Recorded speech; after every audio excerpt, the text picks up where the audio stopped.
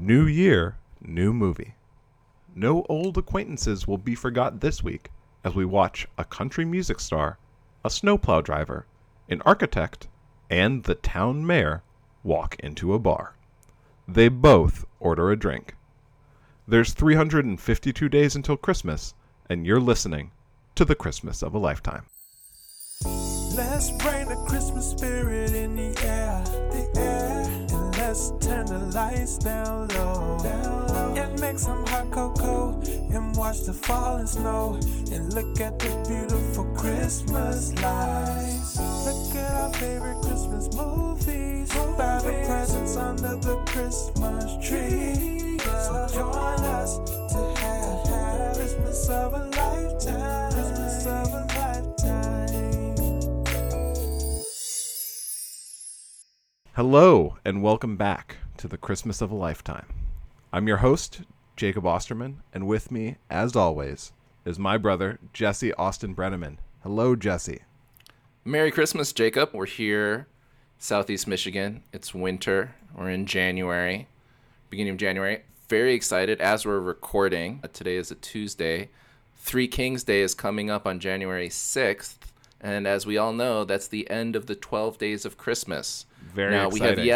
we have yet to see a movie that actually uses the 12 days of Christmas appropriately, often other 12 related numbers. Yeah, but not for lack of trying. Not for lack of trying. We've seen several different movies so far with 12 associated with 12, with a dozen. But yeah, I'm just waiting to see that one that actually ends on Three Kings Day somehow incorporates that. Maybe it's going to have George Clooney in it. I don't know. We'll take a look. I'm always on board. We have some serious stars coming up soon, but I don't think George Clooney is on our list. I believe he is in a movie called Three Kings, but that may be not on the Iraq War. not on L.com's ranking. It's not on L.com's ranking. So what do we do? We do every week, my brother and I, Jesse. We come onto this podcast and we watch a new original Christmas movie from the Lifetime channel. And every week we like to start off with a little bit of trivia about the movie in a segment we call the Stocking Stuffer.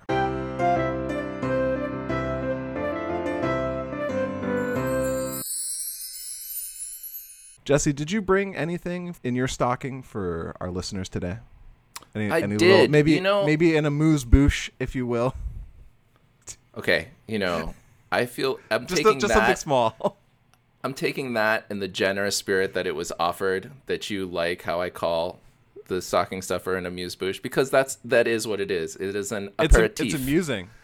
And it is amusing. It is also amusing. So what I have for you this week, Jake, and you may have missed this detail in the movie. I love Lifetime original Christmas movies. Of course. And I'm watching these closely. And the movie that we watched this week, Sweet Mountain Christmas, was the classic archetype of the mold.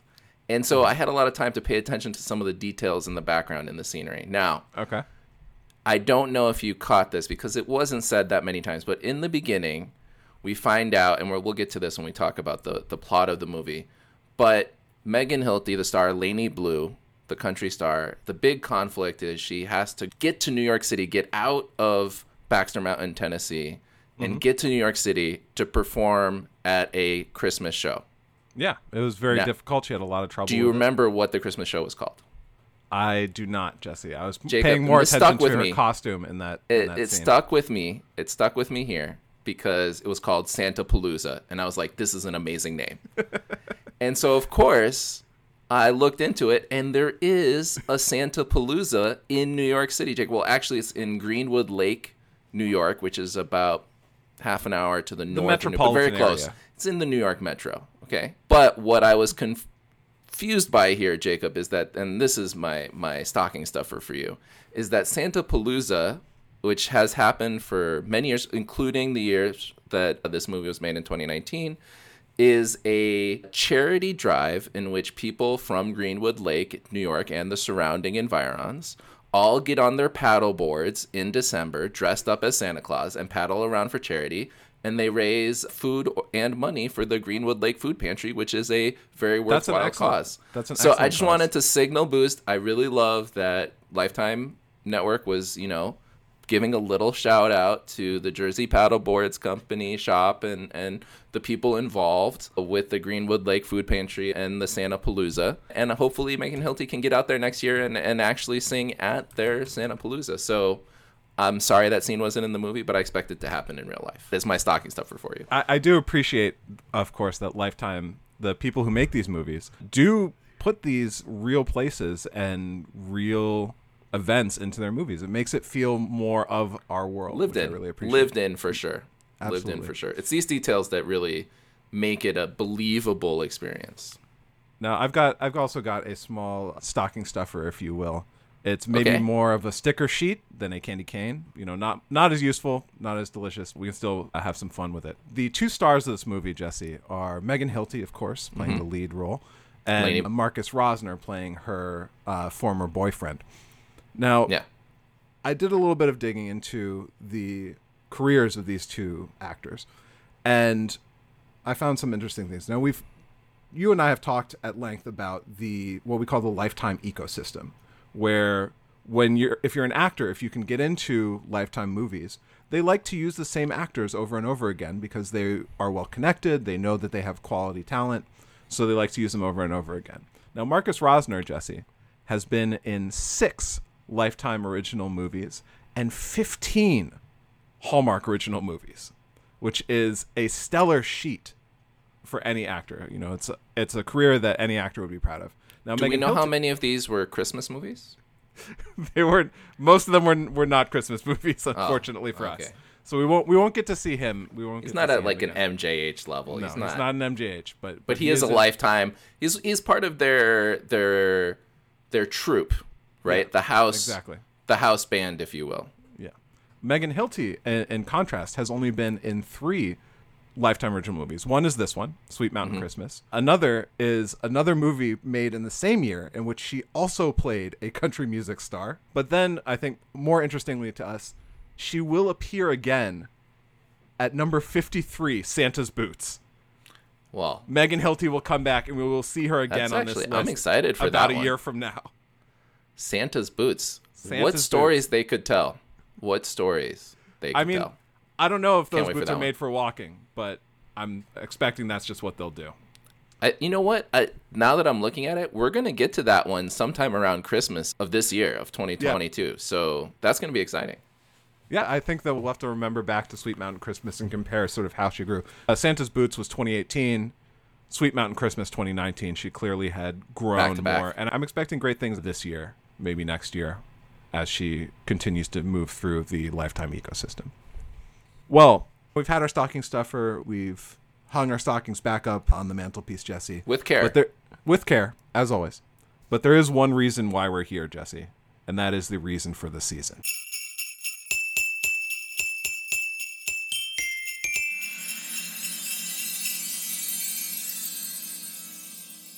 And the reason for the season is where we talk about the movie of interest, the movie that we've watched and have taken a particular interest in. Jesse, what movie is that this week? Jacob, the reason for the season this week is the movie Sweet Mountain Christmas. Sweet Mountain Christmas. It sounds just as good saying it now as the first time we said it. Every time I have stubbed my toe this last week, I've exclaimed Sweet Mountain Christmas. My children now think it means something very, very bad. So they'll have to watch the movie later in order to really understand it. But the reason for the season this week, Sweet Mountain Christmas, as you said, stars Megan Hilti and Marcus Rosner. And it's centered around this character, Lainey Blue, who is a famous country music star. The movie opens with this great shot of LA, palm trees. It's a tracking shot over a car. It reminded me a lot of the Big Lebowski opening, sort of setting the stage for LA, really giving us that LA exterior shot feel. And we're introduced to Lainey Blue, who, by panning over her Country Music Awards gold record, she has a lot of accomplishment in this field. But we find out that her career is fading. She's meeting with her manager, Danny, who wants her to make drastic changes and actually cross over from being a country star and really in that country segment and move over to mainstream radio, to pop, and become more of a pop star. right? We're thinking maybe like a Miley Cyrus situation, something like that. It's pretty drastic, and she immediately feels out of her comfort zone. Her manager Danny is trying to get her to try on different costumes, different outfits that she doesn't really feel comfortable with. She says, she's a jeans and cowboy boots kind of gal, and her manager is putting her in all these outfits that she frankly doesn't care for and feels uncomfortable in. And I think we're going to see that throughout the movie, Jacob, right? Is she's really searching for her authentic self. Yes. Right? Absolutely. And she's being pushed. These external forces are always pushing her to be something that she's not. But she really retains true power from being herself. And I think that's what I got out of the movie. And I think from the first scene, we're seeing that she's being pushed to try and be something she's not, but she's really not feeling it. Yeah. So Lainey is told by her manager that, she's had some issues, but her manager has managed to land an incredible gig. As you mentioned earlier, her manager has landed her the Santa-Palooza gig. Now, this is a Christmas Eve gig that could kickstart her pop career.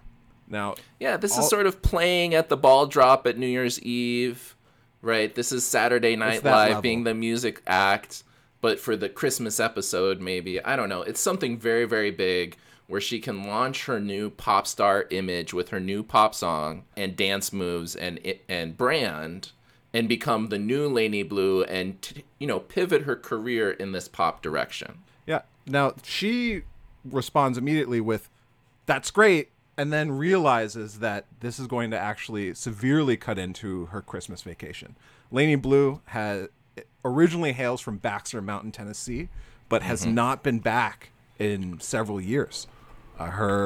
She left in order to become a famous country star icon, and she's managed to do that by staying true to her Baxter Mountain roots. She sings country music, she sings and brings with her the town in which she grew up. But she just can't get back there. It's out of the way, it's difficult. There are people there who are in her past who maybe she doesn't want to remember as much. But this year, she was planning on going back and spending a week with her mother just doing Christmas stuff. We love to see that. We love to see families reconnecting at the holidays in our Christmas movies. But this Christmas Eve gig, as the name suggests, it's Christmas Eve, and it takes place in New York. So she's going to have to leave Tennessee several days early in order to get to New York City and practice, rehearse, and get ready for this big Christmas Eve event. And the thing that I really came out is like how uncomfortable she was with the pop persona. And I think that you were talking about practicing. She's this really accomplished music star. You think she could just get up, and she actually does later in the movie, just get up and perform and knock the lights out, right? Yeah. But she's doing this pop. She's not comfortable with the choreography. It's different costumes, different singing, different style of music. So she really does need time to get there to rehearse with the band, rehearse with the backup dancers, and do this different style of music she's not used to. So she has this new plan where she's going to fly to Tennessee, drive to Baxter Mountain, see her mom. Instead of staying for the week, she's only going to stay for one day, and then drive out and catch a plane back to New York City, and then do Santa-Palooza. So this is the main conflict. This is the whole driving force of the plot in this movie, is her attempts to get out of there. Now, after we see her talking with Danny and that she's booked this gig, she flies in her private jet out to Tennessee. We see her get this rental car, which will become important. I think it is, actually, let's pause, Jacob, and discuss this, because another very important plot point of this movie is that the rental car that she gets rented, you pointed out that the person who rented it to her was the actor was making some really, I'll say, extreme choices. Bold. In the character. Bold choices. He's wearing a bow tie. This is a Tennessee man. Now, they could have gone with her being welcomed back to Tennessee by someone wearing, as she mentioned, cowboy boots and jeans, but they chose a bow tie wearing puffy jacket man, which I appreciated. I liked the actor. I thought he was doing a good job, but it was a bold choice. Well, here's the other bold choice that rental agent made, and that was to give her a 2017 Hyundai accent.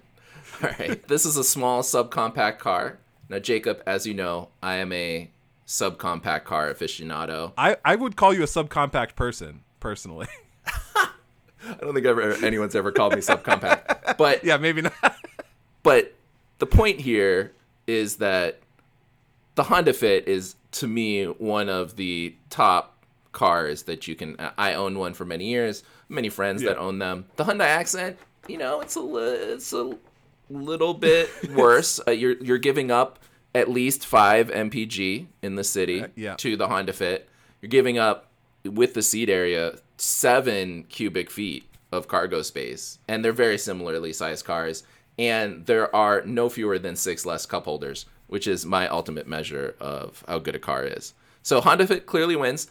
I wouldn't say no if I was at a rental place to a Hyundai Accent, except in this case where he also tells her that there is a winter storm planned and that she should drive carefully. I'm not sure how you drive a 2017 Hyundai Accent carefully in a winter storm on a mountain road. You're not going to have the all-wheel drive. You're not going to have the power not all-wheel to make drive. it through the It's a uphill rampant in the snow. rampant 137 horsepower, Jacob. It's all right. Not very many ponies under that hood, is all I'm saying. Not very many ponies. Jesse, right. I do want to mention that this little tangent, and we hate going on tangents on this podcast. It's true. This little tangent has cost us any chance we had at a Hyundai sponsorship. So. Look, they have many great cars, and there are lots of uses for the Hyundai Accent. I was going to bring this up. I had something in the works, but we've had to scupper that now. Worth it, all right? That's what this podcast is about, speaking truth it's to power. Speaking truth to power, all right? To horsepower. I don't want you in our DMs, but come on, all right? The Hyundai Accent, it is not an off-road vehicle. Let's just leave it there. Maybe I can work something out with Honda. Maybe. Look, maybe the Honda would have had no problem in this storm. Yeah, I think that's pretty clear. All right, we're getting off track. We'll get off topic. All right, back to so he tells her there's this winter storm. She drives the Hyundai Accent. She's like, it's fine. It's just one day. She'll I'm gonna be out back here before the storm hits. That's right. Also, this is great rental car service because she's at the private hangar and he just has the car there waiting for her. I am going to point out, Jesse, that the guy mentions he was a huge fan of Laney Blue. And so I'm pretty sure he saw the booking and was like, you know what, I'm going to drive this car onto the tarmac personally and hand her the keys, open the door for her, and mention how important Laney Blue is to him.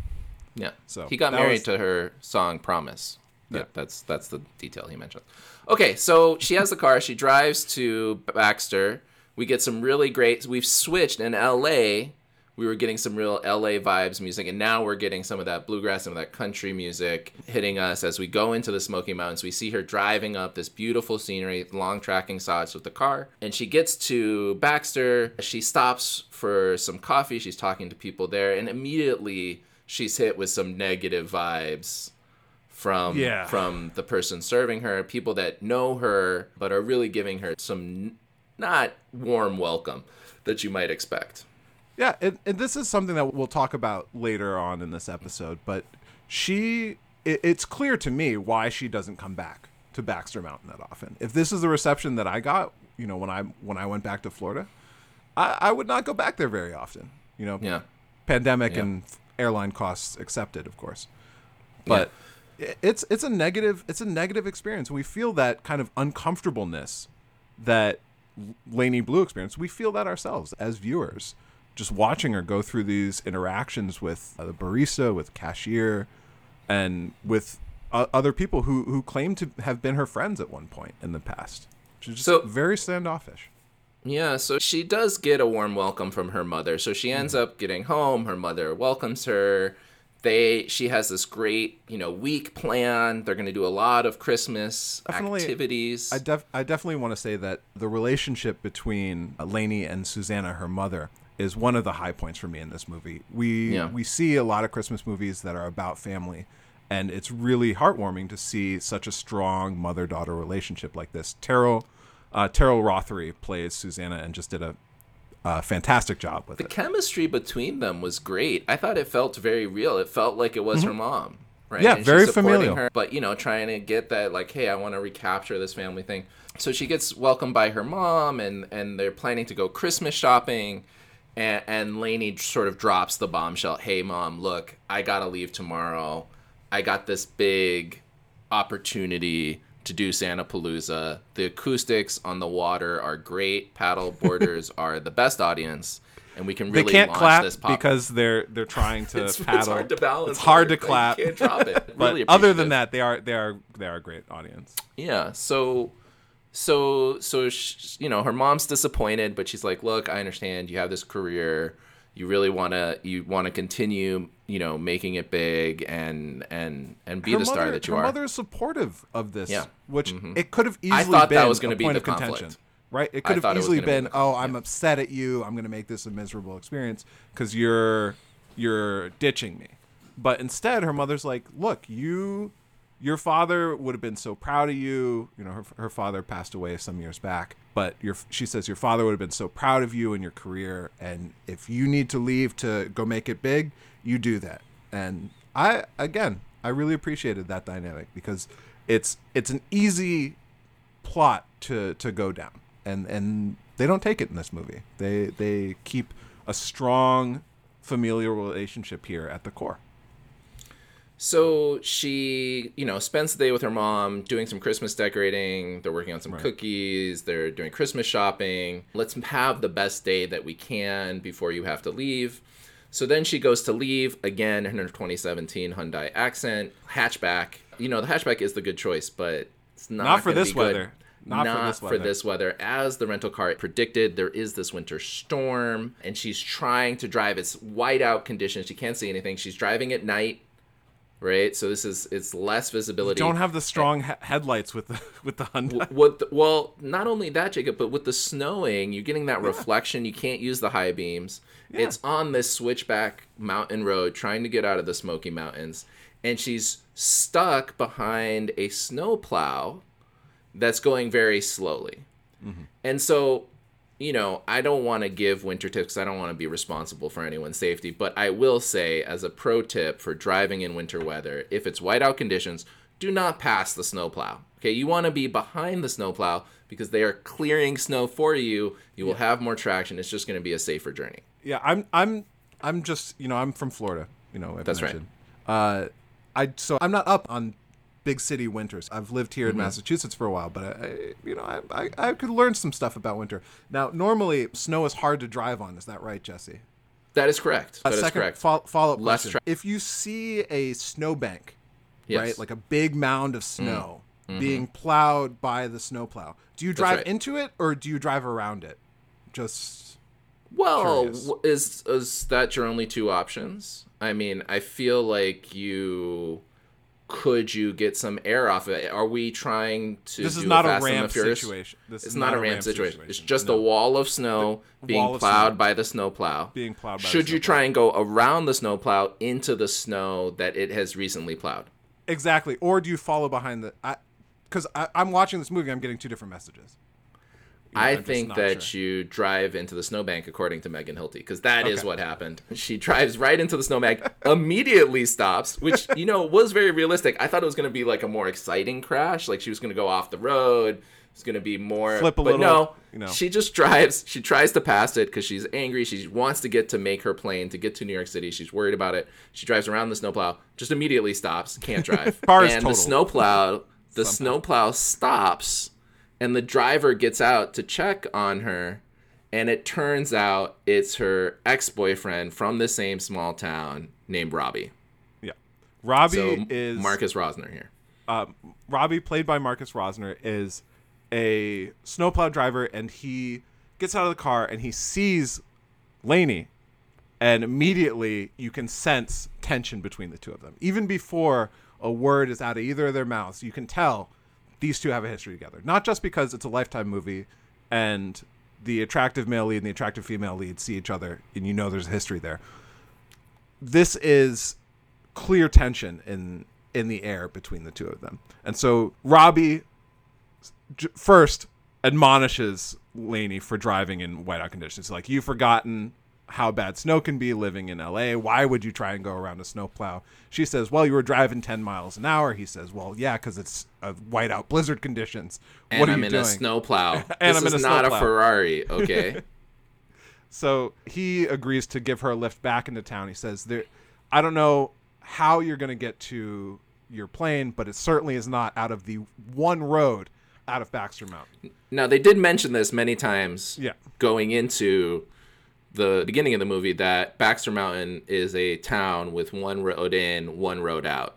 Yeah. And that's it. So when this pass gets closed, you just can't get out.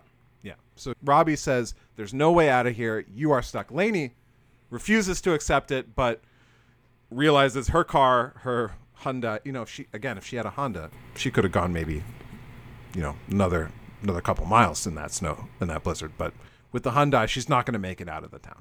So she takes Robbie's snowplow. He gives her a lift back to her house, to her mother's house. Her mother, of course, gets a little kick out of seeing Robbie and Lainey back together. She says, "Oh, it's good to see you two back together again." Both of them simultaneously say, "We're not together." And you, of course, Classic know mom. something's going Classic down. mom. She's embarrassing her daughter over again. I can't wait till I have those kind of opportunities. To Right? embarrass your children? To embarrass my children. It's the long con. We're years away from that. This movie is giving me a taste, and I love it. See, Jesse, I've decided to embarrass my children very early by growing mutton chops and just Are you standing embarrassing next your to them. children, or are you embarrassing yourself? Let's really. It's ask both. ourselves that. It's a combo, Jesse, and I think you know that. All right, so Okay. moving on. So she's back. She can't get out of town. And Robbie says, "I need you to clear it. When is this thing going to be clear?" He says, "You know what? If you have problems with the snowplow, take it up with the mayor." Yeah. And she says, Which is a "All great right." line. Yeah. That's something that I want to say to people who have problems at my job. Hey, if you got problems with how I'm researching, bacteria here, take it up with the mayor. That's right. I wish I had that kind of class. So she says, "I will." She goes to the mayor's office the next day. Turns out, guess what? The mayor is also Robbie. He wears many hats in this movie. He wears many hats in this movie.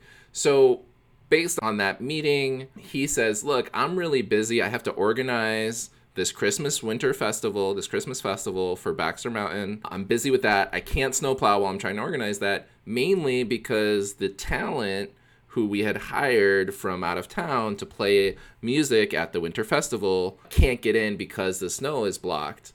And so I need to find local talent and organize it." And she's saying the whole time, "Can't you just plow this road?" He says, "I'll get around to it, but we have all this other, snow emergency related work, plus the Christmas festival organizing. If you help me out and organize getting musical talent based on your musical connections in town, being a major music star, gold records, everything, platinum records, with your connections back in the musical community in our town, get them to play at the winter festival, I'll have more time to plow the snow." Now, it did make me question why he couldn't just plow the snow and therefore let the talent in. Like, it seems like you solve both problems with one thing. But Jesse, for the purpose of the movie. I'll tell you what happened. He was annoyed with Lainey and wanted her to leave his office. But he was wanted what- her was to what organize happened. the festival for him. That's Yeah. what was... Anyways. He wasn't. so we'll he get to wasn't that. like. I'll pay you, which of course would be the right thing to do. But if you want to exploit the, very famous country music singer who comes from your town, then Yeah. that's a decision that was made by the local government there. So she then has to go around to all of her old friends in the town to try and convince them. So her old music teacher, one of her good friends who always would sing with her when they were younger, and she's trying to convince them to play at this winter festival, because if she does that, then Robbie will go plow the road and she'll be able to get to New York. And she's, continually on the phone with her agent, Danny, trying to say, "Hey, can you stall them? I really want to play Santa Palooza. I'm practicing my choreography here in my own old bedroom. I'm doing all of these things." And throughout this time that she's trying to go do that, and again, as you mentioned, she's getting a really negative response. Like, her old music teacher slams the door in her face, like, "I don't want to talk to you." Yeah. Her old sort of best friend says, "Yeah, you know what? I don't like singing in public. I'm not going to do this for you." And it feels very personal against her. Like her best friend Lori is upset that Lainey has left and abandoned her, just in Lori's mind, when they were about to hit it big. And instead, Lainey left and left Lori on her own to live in Baxter Mountain. And Lori has harbored a grudge for many years over this. Yeah. You know what else we find out? Her mom sort of explains it to her, says that the people feel that you're not authentic, that you're fake. Right? So again, this theme of not being your authentic self and being this LA country star, but really you should be this sweet mountain girl from Baxter, Tennessee. And I think Lainey feels like she's both. And Yeah, that she's they're certainly one and the trying same. to be both. Yeah. You know, if she were truly inauthentic, I think she would have made the switch to pop music much earlier. That's right. And she wouldn't be complaining about having to wear new costumes, having to do this new choreography. She would just be like, all right, well, yeah, let's do that because that's going to make me more money. Instead, as she's practicing, there's a very sweet scene where she's practicing the new choreography in her room, and she's stumbling over it. She can't get the moves right because she's not used to doing this. She's not comfortable doing this.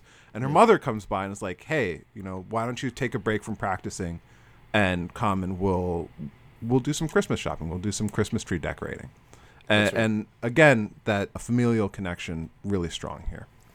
So one of the things that I did notice about this, so we should mention here that she was originally discovered through an American Idol-like contest where she wins the contest, and that's how she gets her first record deal and then becomes a big country star. So it was one of those sort of open search, America's Got Talent, The Voice, whatever situations, and she makes it through and wins. Sort of a Kelly Clarkson story, almost, right? American Idol used to be huge. That was like everybody was watching that. That was a great show. It's just interesting that we don't really it's hard to keep up.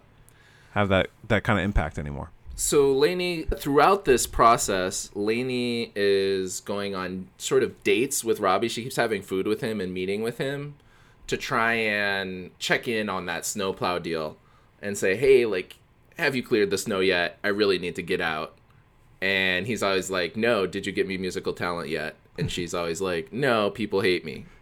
And that happens several times. She ends up going to a dive bar with Robbie and does karaoke with Lori, who's her friend, right? And they do a very nice duet. I did like sort of the live music touches in the movie. She ends up going to dinner because her friend's daughter is a huge Lainey Blue fan. And so, she ends up going to dinner at her friend's house. You would think that if your friend who was a famous music star came back to town, you would invite them to your house just because they were your best friend. But again, sort of these old grudges. And Lainey really does, most of the movie is taken up with Lainey mending fences and doing a lot of work to try and regain the trust of the community that she left. It is kind of funny to me to think about the daughter seeing Lainey Blue and inviting her to her house. It's like if you're out doing some Christmas shopping and you see Taylor Swift and your mother says, oh, I don't talk to her because I had a fight with her back in high school. We used to sing together. And so you invite Taylor Swift over to your house for dinner and Taylor Swift is your new babysitter. That's the situation we're talking about here. The connection between Lainey Blue, Lori, and Lori's children. It's transforms from one of very standoffish on Lori's part to begrudging acceptance as they have dinner together towards finally a re-blossoming friendship as they sing karaoke and later in the movie reconnect over live performance. That's right. So as a note here, she mends fences with her old music teacher, who she wants the old music teacher's bluegrass band to play in the Winter Festival. He originally slams the door in her face like, I don't play music anymore. That was a long time ago. I don't want to talk to you. Yeah.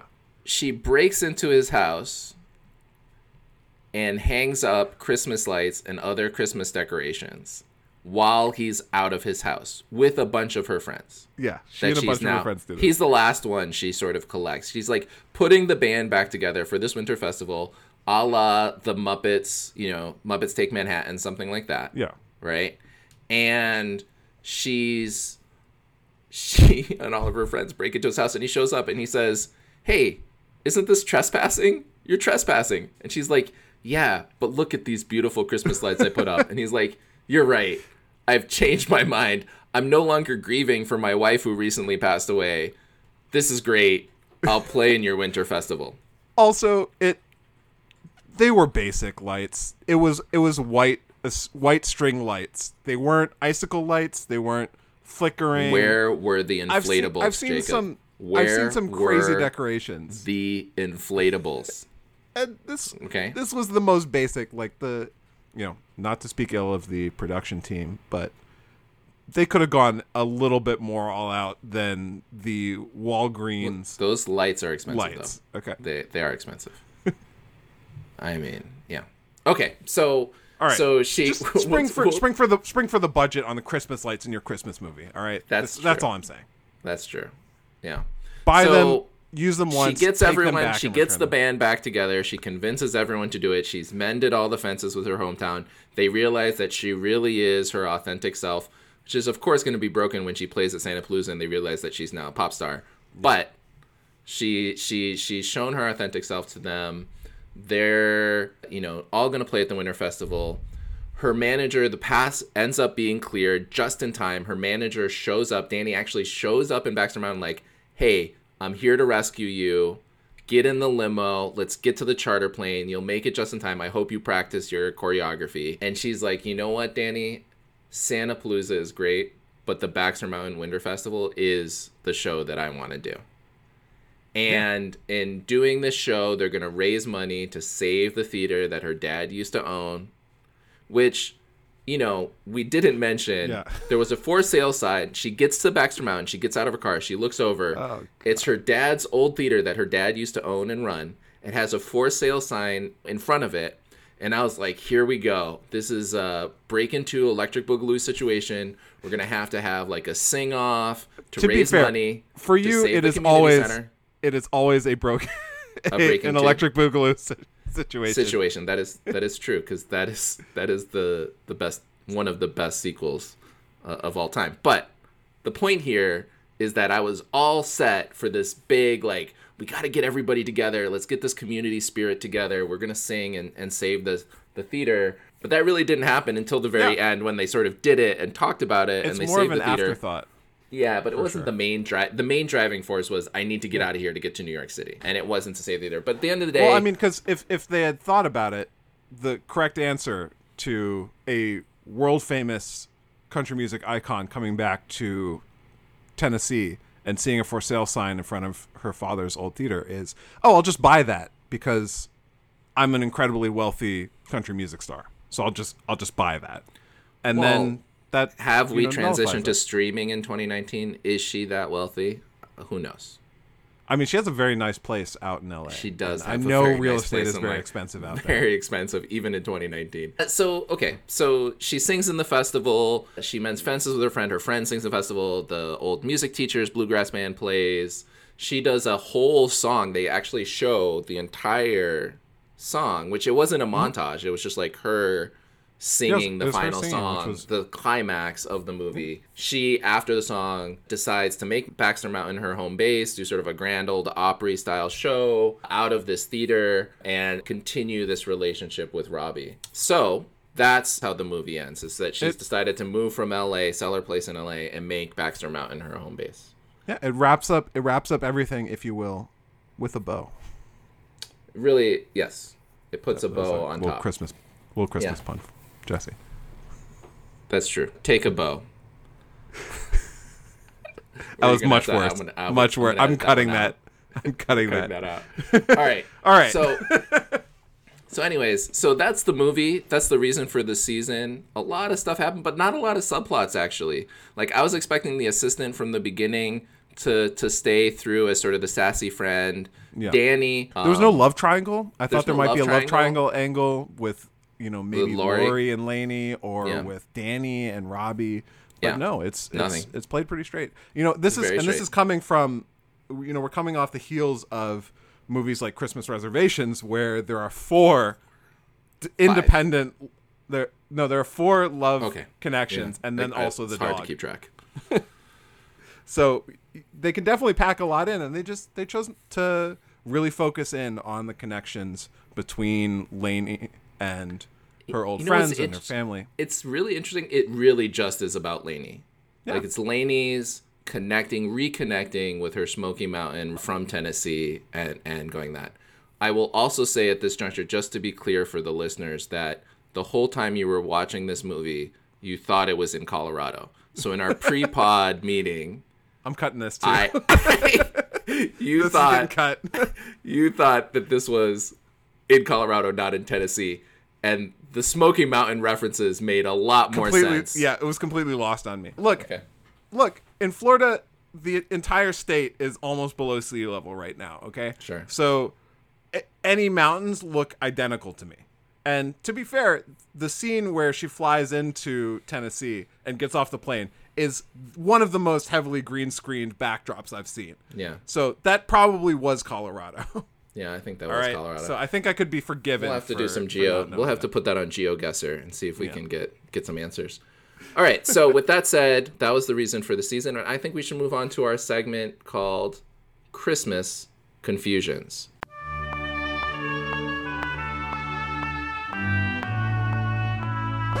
Say what? Now, in this segment, we talk about what in this movie confused us.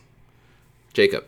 Usually in these Lifetime original movies, there are choices that they make, plot wise or in setting wise that are confusing to me. And for me, one of the most confusing choices that they made was the depiction of the small town of Baxter Mountain.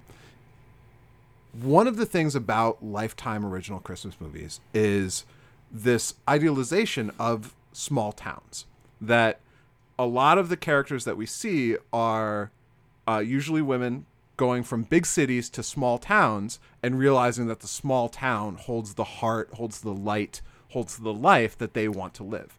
But when Lainey comes to this small town, to Baxter Mountain, everyone hates her and is angry and abrasive. And to me, it really stood out because if I'm Lainey Blue and I get back there, the first thing I want to do is leave. I go to a local coffee shop and my old friend from high school spits in my coffee, not literally, but figuratively spits in my coffee. It makes sense to me that she drove her Hyundai into a snowbank trying to get out of the town. It was very aggressive, and I thought that choice didn't make sense to me because they were mad that she was inauthentic, that she had left. And everything that we've been introduced to Lainey about is that she is struggling to remain authentic, that she is bringing the country music sound that she learned from Baxter Mountain. She's bringing that to the world, that she is struggling to avoid becoming a kind of generic pop star. And so, to me, that was confusing, that her instinct is, I've got to dig deeper and win these people over, rather than just, I've been out of here for the past 5 years. I'll just hang out with my mother and then be gone. And why should I stick around trying to win over these people who are so aggressive to me? So that confused. It's very confusing. That's a great point. And the thing is also, this movie played it so straight. Like, this is the first movie that really just stuck to that formula of the Lifetime original Christmas movie. No subversions, no Mark Ruffalo. Nothing played against type. And really, no one cut an apple with a knife, which I would missed. have made it better, I think. So my confusion, Jacob, watching this movie was this repetition of Baxter Mountain, Tennessee being a place with one road in, one road out, very easily blocked. You're going to get stuck. And that's central to the plot of this movie. As faithful listeners to our pod will know, Jesse, you have a fascination, I will say, with the geography of small towns. Jacob, a lot of people use Google Maps with the street layer, maybe the satellite layer. Yeah. I only ever use the topological layer. Yeah. Okay, I'm always looking at the terrain and seeing what's going on. And I'm here to tell you today, Jacob, you may not know this, but I'm here to tell you today, and you may have guessed where I'm going with this. Baxter, Tennessee is a real place. Okay. It is only have multiple roads in and out. I would not even really call it in the mountains. It's in the foothills, okay? You look at the terrain, it's not even like the biggest part of the Smoky Mountains. I would say like Asheville, you're talking about, Knoxville, these places. These are like where the mountains are, right? So Baxter is a suburb. You can get there on I-40, Jacob, very easily. Maybe you want to take 70 north, the state the route 70 interstate's north not gonna snow over. They're gonna plow the Well, interstate. they could snow over. But they're gonna could plow snow over pretty quickly. But there's just other roads also. You could take 70 north. You could take 56. I mean, there's a lot of ways in and out. I frankly, I think that just pick a different place in Tennessee. Why does it need to be Baxter Mountain? It could be anywhere. Pick Whitleyville. Pick, Granville. Somewhere else that does only have one road in and out. It's filmed in Vancouver. Yeah. I could understand it if Baxter had given them some tax incentive and they had actually filmed on location. It's filmed in Vancouver, like a lot of movies are nowadays.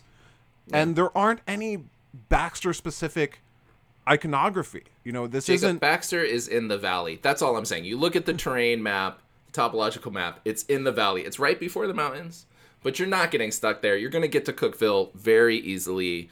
You're going to be able to get out. So, look, I'm not sure what they're talking about there.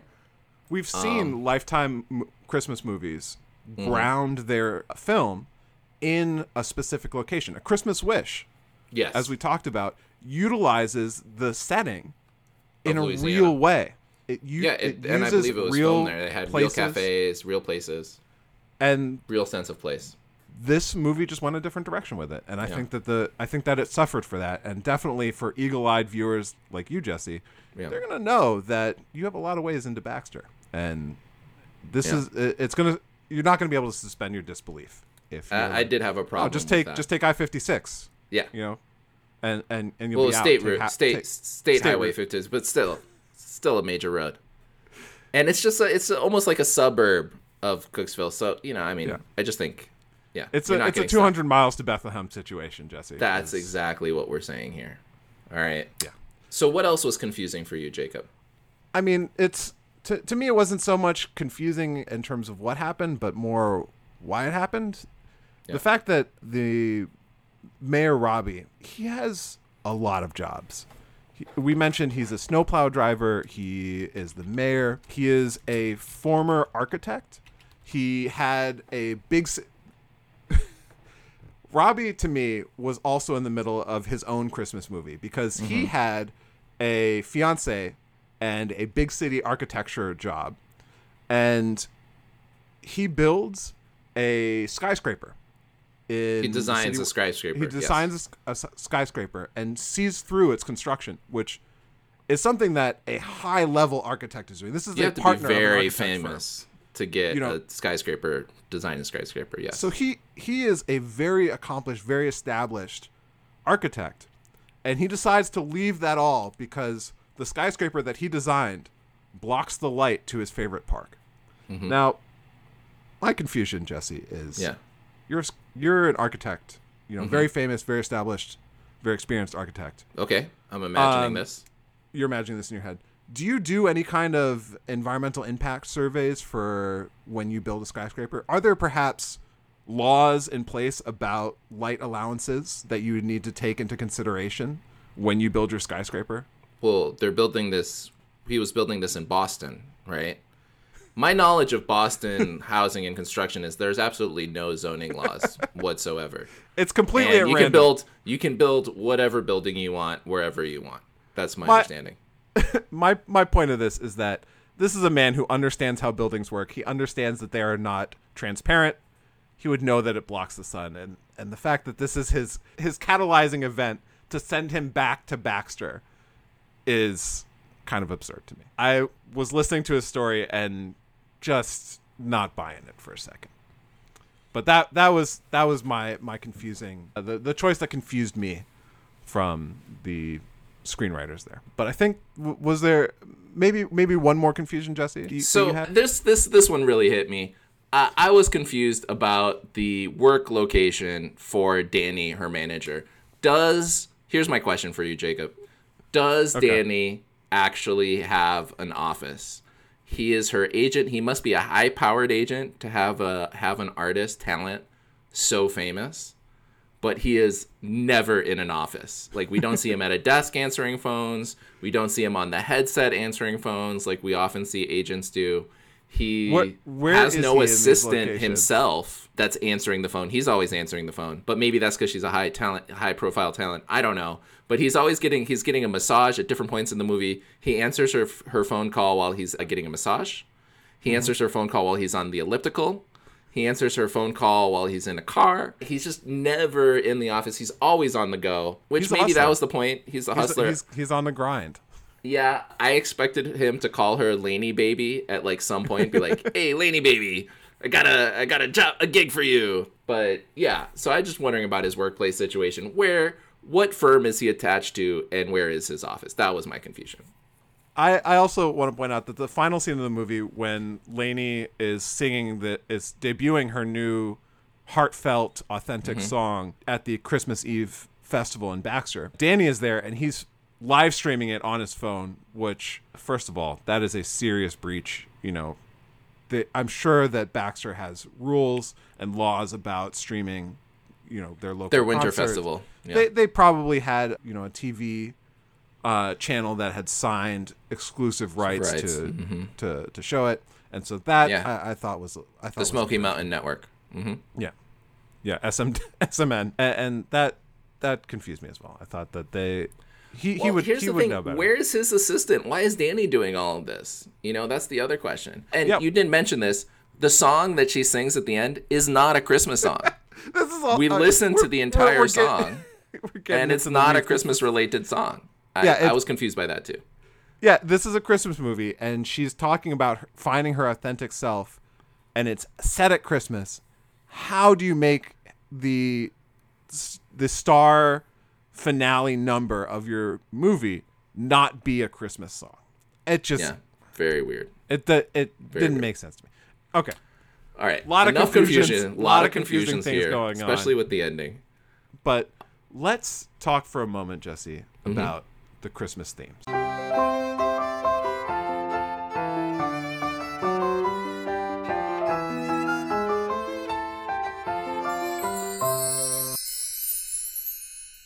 Every movie that we watch with the Lifetime original Christmas movies, they have Christmas themes in them. They deal with the idea and the feelings of Christmas in different ways.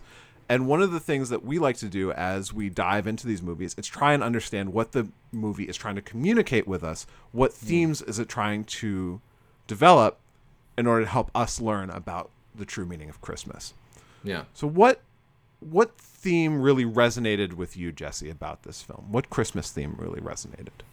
Well, I think that I'm just going to go back to what we were talking about earlier, Jacob. And for me, it's about being true to your authentic self and communicating that to other people.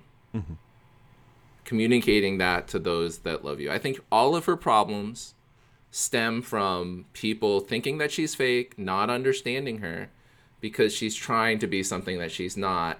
And the holiday season is reminding her, this is where you come from. This is your family. This is your home. This is who you are. And you should let that is how you can be successful in the world. So she doesn't need to change herself. She doesn't need to go to the big city pop star persona. She needs to be Lainey Blue from Baxter Mountain, and she can draw on that as a source of success. And I think that, that feeling of family and communicating your authentic true self, that's what I got out of the movie. Now, is that a traditional Christmas theme? I don't know. I mean, I think the family piece. Yeah, I think for me, that really strongly resonates with what I felt was another strong theme in this movie, which is the idea of the traditions of Christmas, right? We see that Lainey goes home when she's at a crossroads in her career. She has to make this choice to become a pop star, to change herself. And what does she do? She goes home. She goes back to her mother, back to the welcoming traditions of Christmas, the Christmas shopping, the Christmas cookies, the presents wrapping, the tree decorating, hanging up your one strand of lights that you've plugged into your one outside outlet. These traditions are what really allow her to be comfortable again. And I think that that's a powerful message of why Christmas is so important to a lot of people, to myself, to a lot of people, is that you can establish these traditions that are warm and welcoming, and that so much is changing in our world today very quickly. Things can seem dire, but when you go out and you chop down that Christmas tree, or you force your 10-year-old son to get down into the snow with the tiny hacksaw and chop away at the stuff. I may be bringing something to this from my own past. This seems like a memory. I feel like but you weren't very good at chopping it. I think I was very bad. You. It was because my hands were so cold. I didn't have gloves. That's on you. Look, if you didn't bring the right gloves, that's on you. That's not on your parents. No. That's true. But when you go back to these traditions, that can help you. I should make my children cut down the tree. You're right. Now that you bring it up, it's an important part. It's part of the tradition. We go out and cut it down, but I've always cut it down because I was like, their little hands will get cold. Yeah. Because it's freezing when we go. Because it's and you can't properly hold it if you have puffy mittens on. You have to take those off. You have to take them off. And you're lying on the ground. Yeah. Okay. Yeah. All right. So some strong Christmas themes in this movie. Let's move on to our segment, New Year's resolutions.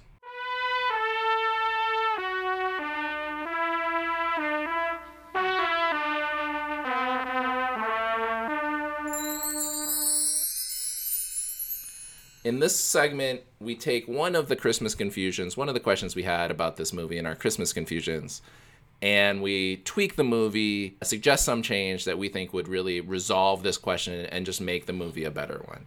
So, Jacob, what would you change about Sweet Mountain Christmas to make it even sweeter? I mean, there are two things that I'm going to change. First off, I'm going to set it in a town that's actually in the mountains. Easy change to make, since it's not filmed there. It's literally just the name. Whitleyville. Yeah. Whitleyville. Sweet Whitleyville Christmas. Nameless. That's another good one. There might be a Christmas-related one. I'll have to check. I'll get back to you on that. Anyway, easy change. The more difficult and I think more rewarding change is to tackle the question of why everyone is so hostile towards Lainey. In the movie, we see Lainey being very true to Baxter Mountain. She's carried with her the bluegrass music, the aesthetic, the heart of Baxter Mountain to LA. And so when she returns and everyone is hostile and standoffish to her, that doesn't make sense to me. That seems weird that they would be so aggressive. You would think she would have more fans, more people who are appreciative of her. So my change, Jesse, is this decision to become a pop star. I'm moving that much earlier in the timeline. I'm saying as soon as she hits it big on American Idol, or the equivalent in this movie, she realizes that in order to become big in the outside world, outside of Baxter Mountain, she's going to change to become a pop star. She's going to lose that authenticity, that blue jeans and cowboy boots, and become a pop star. And so then when she returns to Baxter, one, it makes sense why she's been gone so long, because she's carrying guilt at having dropped the heart of Baxter Mountain so soon. And so when she returns and people are people I think would be understandably angry at her for selling out her roots and avoiding questions about where she's from. She could have an interview where she says, I had to get out of Baxter Mountain in order to make it big in the world, right? And so if you do that, one, the aggression from the people, which is driving the conflict in the movie, makes more sense. It still is frustrating from a sort of real world point of view that people would be so aggressive to you several years later. But in the movie, it would make sense. And then it also allows for a much stronger character arc, as Lainey goes from someone who is very inauthentic and is not interested in her hometown. She goes back, she reconnects with her roots, realizes this is where she's meant to be, and this is who she actually is. And she makes the change. She goes back to country music. She goes back to bluegrass. And that fulfilling creative endeavor is what powers her later success and the heart of the movie. So that's the tweak that I would make personally to Sweet Mountain Christmas. Jacob, let's pitch that to Lifetime. We could call it Sweeter Mountain Christmas. and I think Jesse, it and has legs. You know what I'm going to do? I'm going to set it in Colorado. All right. Boulder. She's from Boulder. That's it. All right. We've changed. Oh man, should be Colorado Springs. But all right, so we'll workshop that. We'll workshop that one. All right, so that's a good tweak, Jacob. But let's take it all the way. What movie did we really want to see? And I think we can both agree we actually wanted to see the movie centered on Robbie, about him being an architect and then going back and becoming the mayor. That's the much of more Baxter. compelling movie. It has the love angle where he has a fiancée who he breaks up with. I think it's a better hook, honestly, than the that seems like the more traditional Lifetime original Christmas movie arc, where he learns that the big city success isn't worth it. Yeah. And he should actually be having success with his old high school sweetheart back in his hometown of Baxter Mountain. Yeah. But we're now going to instead talk about, far afield, completely different movie. We're going to go to our White Elephant Exchange.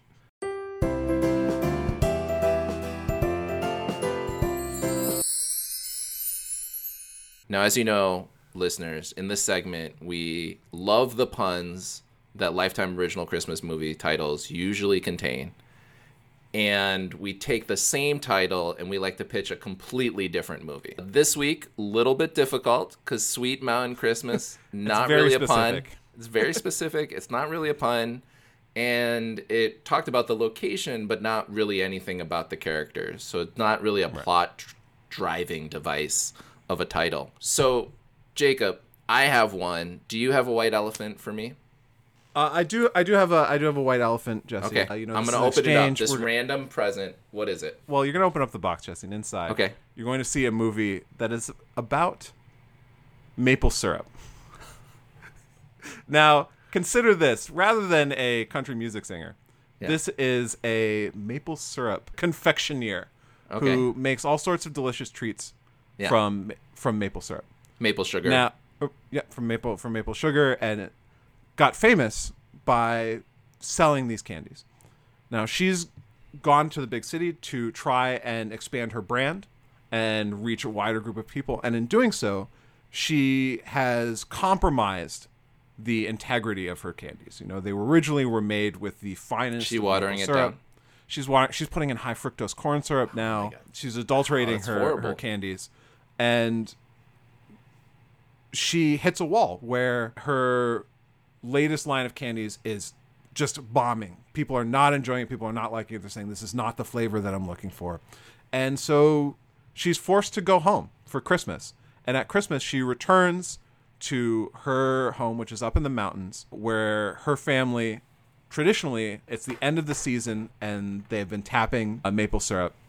And in the month between the end of maple syrup season and Christmas, she has 1 month to develop a new flavor, a new type of Christmas confection. And so this movie is about reconnecting with your roots, about being true to your authentic self, but actually understanding both the mountain and the sweet part of this title. Jacob, that sounds like a great movie, and I like that you and I were thinking along similar lines. Did you also do a maple syrup one? No, I did not, Jacob. Okay. I did not, but I was thinking about food empires, obviously Sweet Mountain Christmas. Yeah. So here's the movie I'm going to pitch to you. So you're the Lifetime, you're opening this box. This is the White Elephant Exchange. I've got a lot of scripts on my table. This one is wrapped, which I don't get often, so I'm very You're excited opening it about up. What is inside? What is inside this? Jacob, I'm going to call this movie Spicy Mountain Christmas. Oh, I like it. Jesse. Spicy Mountain Christmas. And Jacob, as I'm sure you know, not a lot of spices grow in the mountains. Mainly herbs. You're talking about your French tarragon, your horseradish, some minced chives. You have some perennials. You can bring them in the winter in pots, but mainly herbs. And so what we have is a the terroir of the herbs that are grown in the mountains, so in the specific place. We can make it Colorado, we can make it Tennessee. Doesn't matter to me. I'm going to put it in Tennessee for right now. So they're growing it up in the mountains. They have their own batch. She gets famous from making this sort of homemade pop-up shops, farmer's market. She moves to the big city to, expand and create a spice empire, okay? And loses her soul in the process. And in going home for Christmas, realizes that her spices are not that spicy anymore. And that she really should scale back and move back to her hometown where her ex-boyfriend is still working, at, with a farm that's maybe failing. And we have to save this with a big cookout at the end, a Christmas dinner, perfectly spiced. And here's the great thing, Jacob. Here's the product that she gets that puts it over the top. And that is that sweet mulled cider. She gets that secret ingredient by growing it back in the mountains. It's a spicy mountain Christmas. You have the mulled cider. You're there at Christmas time. You're drinking it. And that's how we end the movie. And she gets back with her old flame back in the mountains so that she can grow the perfect, spice for that mulled cider. So that was our White Elephant Exchange. What a great White Elephant Exchange. We do normally do a re-ranking where we argue about where this ranks. We don't have to argue about this one. We do not have to argue about this. This was no bold swings, no Christmas ham, no actors chewing the scenery. It's just very straightforward. This, to me, bottom of the list, Jacob. This is a number 7. This is... We've watched 7 movies now. I don't know if I would say by far, but it is at the bottom. Of the list for me. It's number 7. I don't expect it to remain I don't expect it to remain single digits over the next couple films. We've got a movie coming up that has Chevy Chase in it, and I cannot imagine that movie being worse than this one. No. All right. No. This is very straightforward. So, Jacob, speaking of other movies, let's move on. What's that? Wait, what's that I hear? What's that I hear on the stairs? What is that? Is that the sound of chains rattling on the stairs? Oh, that's right. It's the Ghost of Christmas Future. The next movie that we're going to talk to you about next week is titled Merry Little Christmas, and Elle.com describes it as such. Did you like the movie Little? Then you will love Kelly Rowland playing a tech entrepreneur who loves her family, but not enough to let them mess up her gleaming, perfect, brand new home before a big photo shoot. While a Christmas wish doesn't turn her, quote, little... That's with D's instead of T's. I'm assuming that little is the name little the instead of name. little. Yeah. Mm-hmm. She does recapture the magic of Christmas with the help of a new neighbor. The film is inspired by Rowland's own life and features new music from the Destiny's Child singer. Jacob, is there a Beyonce cameo? That is what I can't wait to find out. This is very exciting. Jesse, I don't think Lifetime has the budget for a Beyonce cameo. I think I would have heard about it already. I think that's the important part. I also think they would have said it in the... I think Elle.com would have said that prominently first sentence. Well, who knows if they watched it? Maybe it's there. She's in the background. We'll have to keep a lookout. That's true. This is the list that ranked The Spirit of Christmas number 1. So, yeah. All right. Okay. All right. Well, there we go. Looking forward to that one, Jacob, and to some more big swings. Hopefully, more big swings in the future. This one, a pretty straight Christmas movie. Not bad. Not poorly executed. Not bad, just not ambitious. Yeah, not ambitious. And we like the big swings here at Christmas of a Lifetime. The metaphorical throwing yourself up against a chain link fence. That's right. Of Christmas movies. All right. With that, we'll see you next week. And Merry Christmas to all. And to all, a good night. All right. Have a good Love night. you too, Jess. Bye-bye. Bye-bye. Mayor walk into a bar. They both order a drink. I forgot how many days till Christmas. Okay, so it's 352. Let's take that. Let's do it again. They both order a drink. There's 352 days until Christmas, and you're watching The Christmas of a Lifetime. Jacob, it's your listening to. Oh. That's why they call me One Take Jake. I called myself that and then proceeded to have several takes. It was old.